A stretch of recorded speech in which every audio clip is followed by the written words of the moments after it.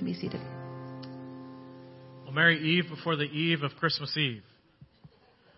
All right. Some of you are like, you got to take your shoes off to figure that out, but it's a few days before Christmas Eve, and so we're glad that you're here. I know many are traveling to and fro, and so, again, to take a moment to pause and to reflect on who Jesus is and what He is in the person of Christ as far as the Messiah and the babe wrapped in swaddling clothes. Over the last few weeks, we've been studying this idea of carols and looking at some of the old songs that we've sung, O Holy Night, Emmanuel, and Away in a Manger, and this morning more of a contemporary classic of Mary Did You Know, and actually written by Mark Lowry, who is a part of the Gaither family singers, and so some of you love the Gaithers, and one of the ones of kind of bringing contemporary worship songs into the church. And Mark is actually a comedian as well. He's a really funny guy. If you ever got to hear some of his stuff, he does a great job of making fun of us as Christians, because we need to be made fun of more often than not, because we do some pretty crazy things or think some pretty crazy things, and to laugh at ourselves is good. So this idea of Mary Did You Know is a great question for us. And I think this is something that if we can think through this maybe in a little different way than in Christmas, in a little different way, this can help us understand the questions that other people ask. And how can this baby born 2,000 years ago make a dramatic impact upon our life? And why would we worship? Why would we give up our Sundays? Why would we give money? Why do we do the things that we do and say because of Christians? And I think Mary is a central figure to this. And I think the question of Mary, did you know, is a central question for us as believers to look at and to think about. And hopefully my desire is that as you walk away this morning, that because you're convinced that Mary did know who Jesus was and what He was about, it actually helps us, should solidify our faith as followers. If anyone could question the validity of Jesus' claims as the Messiah, it would be Mary and the brothers and sisters of Jesus. And all of those actually became followers of His and were in the upper room whenever Pentecost came. And they were one of the first ones to proclaim the message of salvation, of what Jesus did on the cross brings new life to us. And so this morning, if you have your Bibles, turn with me to Luke, and we'll be looking there at the story of Elizabeth and of Mary, and how Elizabeth and Mary's stories intermingle together. Now, Mary is a relative of, Elizabeth is a relative of Mary, and these two, and Elizabeth is older, and she has not had a child yet. She's waited for a long time to have a child, and her husband Zechariah is one of the priests at the temple. And so he, at this season, is the one that has drawn the lot. He's the one that's drawn the straw to go into the Holy of Holies and to be a part of the worship for the entire people, for the Jewish people at that day. And so he goes in to worship and to light the candles and to be into the Holy of Holies, and people are on the outside waiting and anticipating what Zechariah would report to them that God had shared with him in that moment of personal worship, but also as a part of the corporate worship of the people. Well, in the midst of his time in the Holy of Holies, he encountered an angel, and the angel said to him, again, I know, Zechariah, you're late in years. I know that your wife Elizabeth is late in years, but y'all have longed for a child. Well, now the time has come, and you will be a father, and she will be a mother. And he said, how can this possibly be? Which is a legitimate question to ask when you get a little bit older. How can some of these things that may be normal for younger people, why are you doing this? And so because of that question, because of the doubt in that question, actually the angel says to him, you will not speak until your child is born. But prior to that, he said, your child's name will be the name of John. And so whenever it was time for him to talk to his wife and she found out she was pregnant, he said, I knew this. And then he wrote down the son's name. And so there came a time where she was to give birth. But in the meantime, before John the Baptist was born, an angel came to visit Mary. And here's this where we join the story. In Luke chapter 1, starting in verse 26, it says this. In the 6th month of Elizabeth's pregnancy, God sent the angel Gabriel to Nazareth, a town in Galilee, to a virgin pledged to be married to a man named Joseph, a descendant of David. Now, just for a moment, that part there, a descendant of David, is an important piece because that's a part of the prophecy that the Messiah, the anointed one, would come from the lineage of King David. And so there, the author there, Luke, whose details are extremely important to Luke, he's making sure that we understood that important part, that this virgin is about to have a child that's of the lineage of David. The virgin's name was Mary, or Miriam, and the angel went to her and said, "Greetings, you who are highly favored, the Lord is with you." And in verse 29, Mary was greatly troubled at his words. You can imagine if you're a young lady and you're kind of going about your business and all of a sudden an angel shows up, it would kind of startle you. And we've seen that over the last few weeks. That every time an angel shows up, one of the first things they say is, "Do not fear," or "Do not be afraid." Because you understand that in that moment, that when an angel shows up, you're actually literally in the presence of the Lord, that the Lord has sent this angel. And so here Mary understands that this is a moment of worship. Everything has changed in this moment because she's encountering and speaking with an angel. So she's greatly troubled at the words and what kind of greeting this might be. In verse 30, but the angel said to her, "Do not be afraid, Mary. You have found favor with God. You will conceive and give birth to a son, and you're to call him Jesus. He will be great and will be called the Son of the Most High. The Lord God will give him the throne of his father David, and he will reign over Jacob's descendants forever. His kingdom will never end." Now, for someone who's a virgin, this is a very appropriate next question that she asks in verse 34. "How will this be?" Mary asked, "since I'm a virgin." And the Lord answered, "The Holy Spirit will come on you, and the power of the Most High will overshadow you. So the Holy One to be born will be called the Son of God. Even Elizabeth, your relative, is going to have a child in her old age, and she who is said to be unable to conceive is in her 6th month. For no word from the Lord, from God, will ever fail." Verse 38, a response. Here's a young lady that Mary at this day and age, most of the ladies that were getting married were between the ages of 14 and 18. They're young ladies. And so here she is as a young lady, a teenager, who's had an encounter with God through an angel and says to her, "Hey, listen, you're about to have a child." And you imagine the emotions and the confusion and the thoughts of, how am I going to tell Joseph? How am I going to tell my parents? What are people going to think? And all the different things about that. And so here she's in this moment. And what would our natural response be for most of us is, no thank you. And here's a lady's response, a young woman who loves God. Here's what she said. "I'm the Lord's servant. May your word to me be fulfilled." And then the angel left her. Now that's the response that we would hope that we would have is God, that you have called me, you have spoken a specific word to me, and you want me to do something, you want me to respond. What I should be doing is, God, this is not my life, this is not my desire. I'm doing what you have asked me to do because of what you have given me. I am blessed to have this opportunity. And that's Mary's response, a teenager's response to the call of God. In verse 39, at that time, Mary got ready and she hurried to a town in the hill country of Judea, where she entered Zechariah's home and greeted Elizabeth. And when Elizabeth heard Mary's greeting, the baby in her womb leaped, and Elizabeth was filled with the Holy Spirit. And in a loud voice she exclaimed, "Blessed are you among women, and blessed is the child you will bear. But why am I so favored that the mother of my Lord should come to me? As soon as the sound of your greeting reached my ears, the baby in my womb leaped for joy.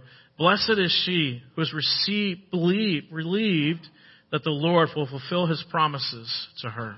Now they haven't had a conversation yet. They weren't tweeting, they weren't texting or anything like that. They hadn't called.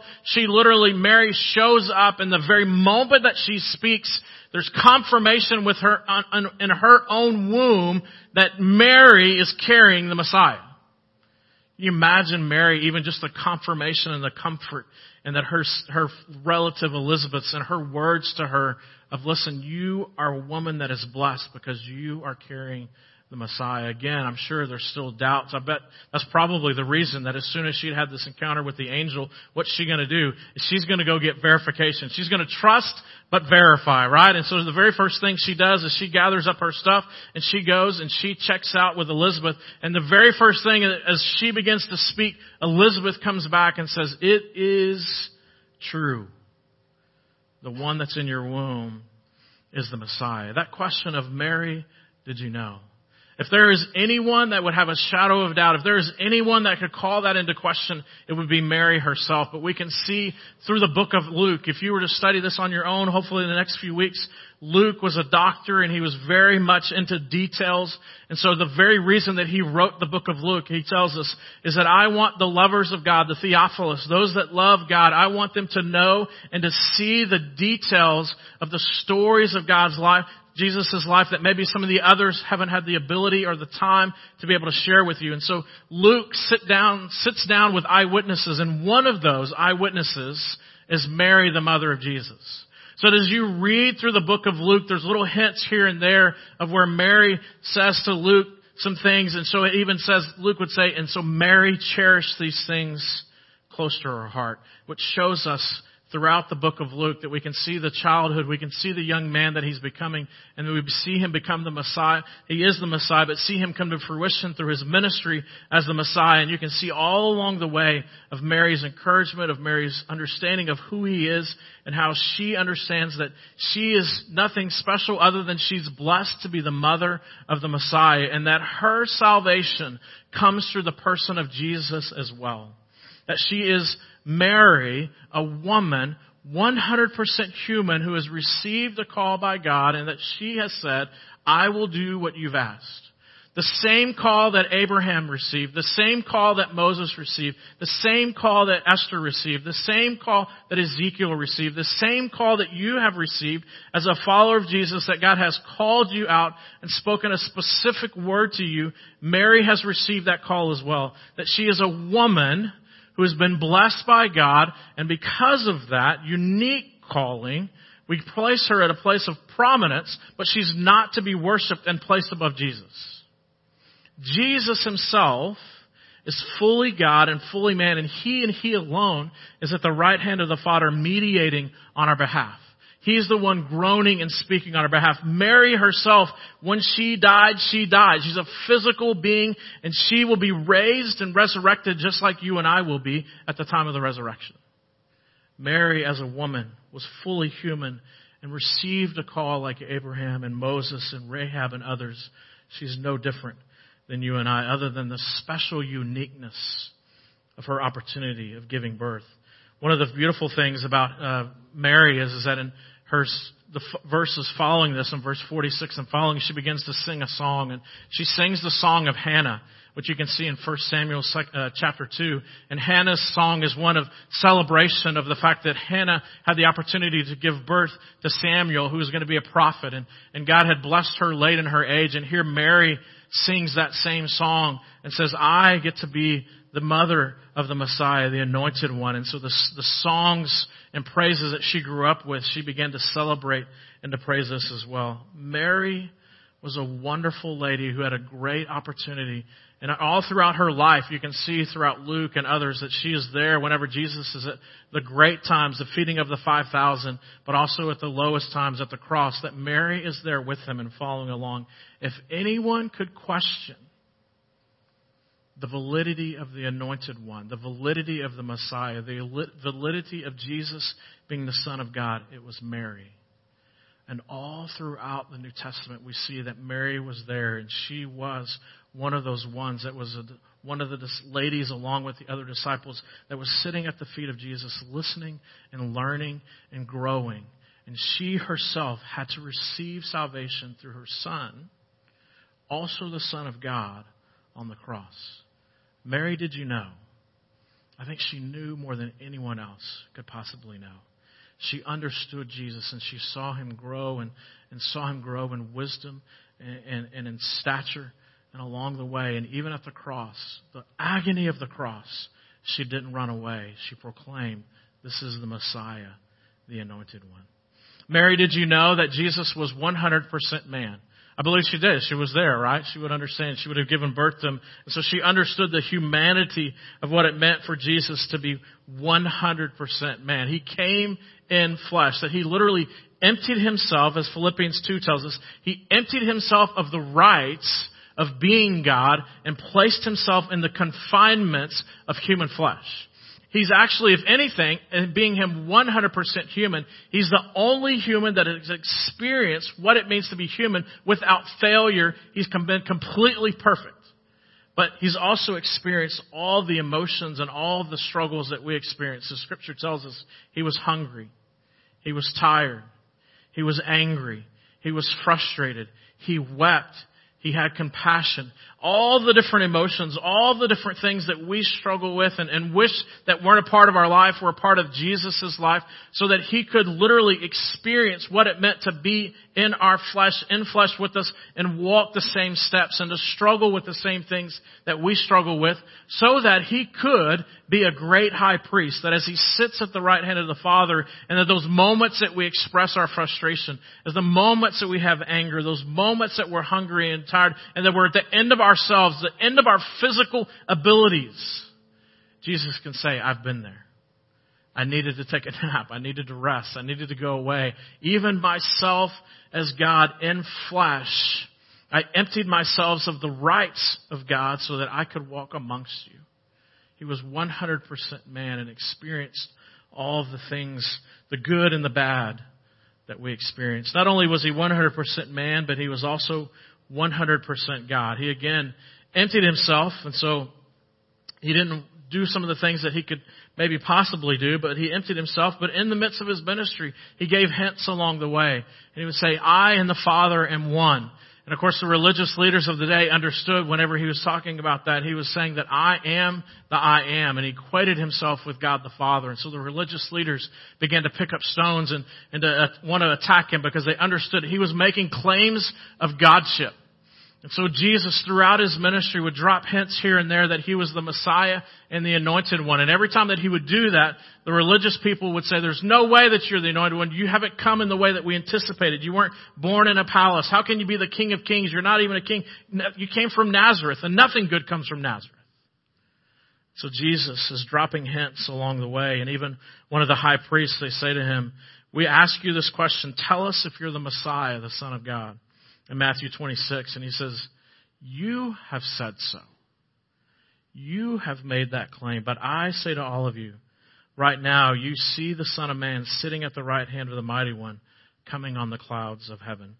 Jesus not only at those moments, appropriate moments, dropped hints that he was the Messiah, but also we saw it throughout his life and ministry. One of the very first things that he did, his disciples, they were out doing ministry together, and a storm came along, and Jesus was taking a nap. And the disciples were a little frustrated with Jesus because he was sleeping through a storm, and they were getting a little afraid and scared. And so they woke him up and said, Jesus, do you not see what's happening? And he says, what's happening? He looks out and he sees the waves, and the disciples are like, we're going to die. And so he yells out, stop! And the waves stop. Any of y'all tried that? That's God stuff. It was all powerful. And in that moment, whenever he said stop, his disciples began to see this guy that we're following around. He's not like John the Baptist. He's not like Elijah. He's not some of those other. He teaches with an authority like no one else, and he has authority over creation like no one else has ever had before. Not only did he have the power over nature, but he had power over disease. One of the things that he would do, he would go around, and as he was healing people, he was healing them from blindness, healing them from leprosy, all through that power of touch. And even if he could, from distance, he didn't even have to touch. He could say to them, your son will be healed, and it was miles away, and the son would be healed. He had power, not only nature, but he had power over disease. The attributes and quality that only God could have. And even then, whenever his best friend Lazarus died, as we talked about a few weeks ago, his friend Lazarus is so dead that King James said that he stinketh. He'd been that dead. He was dead, deader than a doornail. He kicked the bucket. He stinketh. And Jesus wept over that he'd lost his friend, but he called out and he said, Lazarus, come forth. Again, an attribute of his Godship, that God could bring someone that was dead back to life. He was all-powerful. Not only that, but he was all-knowing. We see several times in the New Testament that people would come up and they would begin to ask him questions, and he could sense it in their spirit, in his spirit, that they were going to question him, and so he'd just say, stop. And he would fulfill and ask and say, you're going to ask me this. And like, how did you know that? You didn't want to say, well, I'm God. Actually, he goes, you guys just keep coming to me with the same questions over and over and over again. But again, an attribute of God is to know the hearts and minds of his people. Jesus was fully man and fully God. Mary knew Jesus well. Again, as we look through the book of Luke, we see moments where Mary says, I cherish these moments in my heart. One of the first things that she cherished in her heart was after Jesus was born, and Mary and Joseph took their son Jesus to the temple after the 8th day to have him circumcised, and they presented him in the temple, and a prophet Simeon and a prophetess Anna, who had been told by the Lord that they would not die until they saw the Messiah, the Anointed One. Mary and Joseph bring Jesus into the temple, and they present them there before Simeon and Anna, and both of them weep out and cry out and say, this boy of yours is the Messiah. Salvation will come through Yeshua, your son, Jesus. And it says in Luke chapter 2 that Mary and Joseph cherished this truth, cherished this moment in their heart. A little bit later on, Mary and Joseph had gone to town to the temple to worship, and there was a big crowd of them, and they were going back to Nazareth. On their way back to Nazareth, that they had lost track of the teenage Jesus. Can you imagine that? And so Jesus was hanging out with his friends, they thought, and they're like, he'll catch up to us. But after a few days, he didn't come home, and they began to worry. And where was he at? And so they ran back to Jerusalem to find him, and there he was in the temple. And he'd reached the age of adulthood of about 13 for a young man. And at that point, as a young man, a Jewish young man, he could sit in the temple with the other men and listen to the teaching and discuss theology. And so there he was at the age of 13, sitting down among other men. The scroll had been opened up, and he was teaching with authority and wisdom that other men were asking the question, who is this Jesus? How can he teach with this authority, with this wisdom? He's only a young man. And about that time, his mother and father entered the temple, and they're like, Jesus, Jesus, what are you doing here? And he responds to them, where else would I be but being about my Father's business in my Father's house? And Mary says, Joseph and I cherish these things in our heart. And it tells us in Luke that Jesus continued to grow. As he grew in wisdom and in strength and in stature. And that people understood and saw that there was something different about this boy, about this young man named Jesus. And even in John chapter 2, as Jesus is beginning his public ministry, disciples are gathering around him. And in John chapter 2, he's at a wedding. He's been asked to be a part of the wedding, that Mary and the family are there. And weddings of that day were different than weddings of today. Weddings of today, we spend a whole lot of money and it's over in a day, right? And so in Jesus' day, these were week-long celebrations where families would gather together, and it was an entire week of celebrating and partying and enjoying the time to get together. And so here's a group of people. They're there for a week. It's been a few days, and Mary's, the mother of Jesus, looks at Jesus and says, hey, listen, they've run out of wine. Jesus says, and? And Mary says, make some more. And Jesus has this term of endearment for Mary, and he says, woman, which means, Mom, I love you. It really does. And I'll do it out of respect for you. If anyone knew Jesus better than Mary, who could it be? And she's the one that introduces us to Jesus. She says, I have seen him grow up. I have seen who he is. And in John chapter 2, she introduces the world to us. And the beginning of his ministry starts with his mother saying to us, this is the Messiah, the Anointed One. And it may seem like something small to turn water into wine, but he did it. Filled up the cask of water, filled it to the brim, and the servants dipped that water and pulled it out, and it was the choicest of choice wine. And when he took it to the grand marshal of the party, they drank from it, and they said, usually the best wine comes out first, and at this point, people are so full of the opportunities and full of the experience, it doesn't matter what the wine tastes like. But you have brought out the best wine. The Messiah, the Anointed One, doesn't do second junk, doesn't do leftovers. He only does the best. And the beauty of even that miracle is that wine is a symbol of joy and of new life.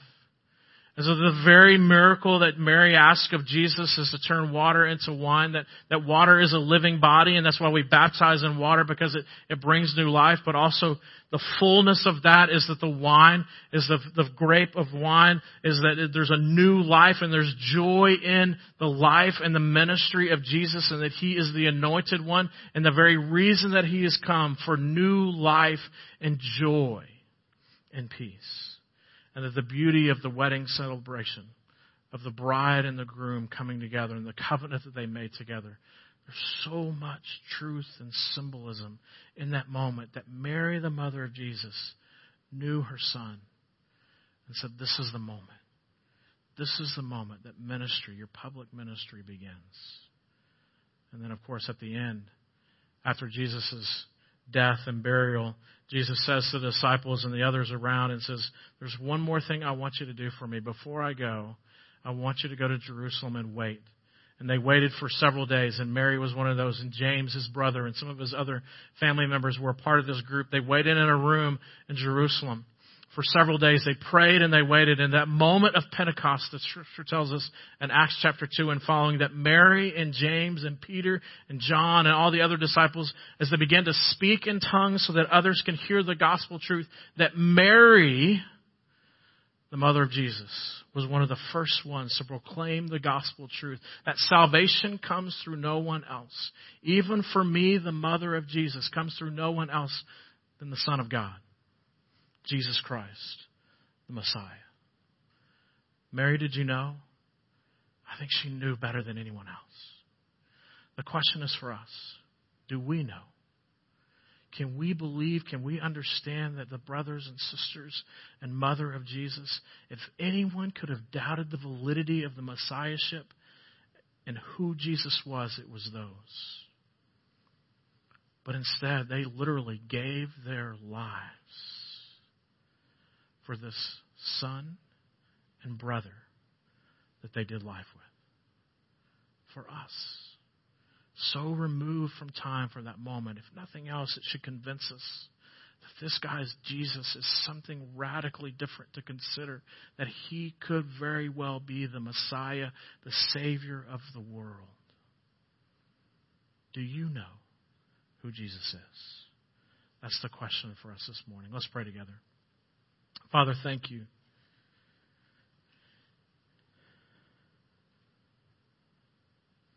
For this babe wrapped in swaddling clothes.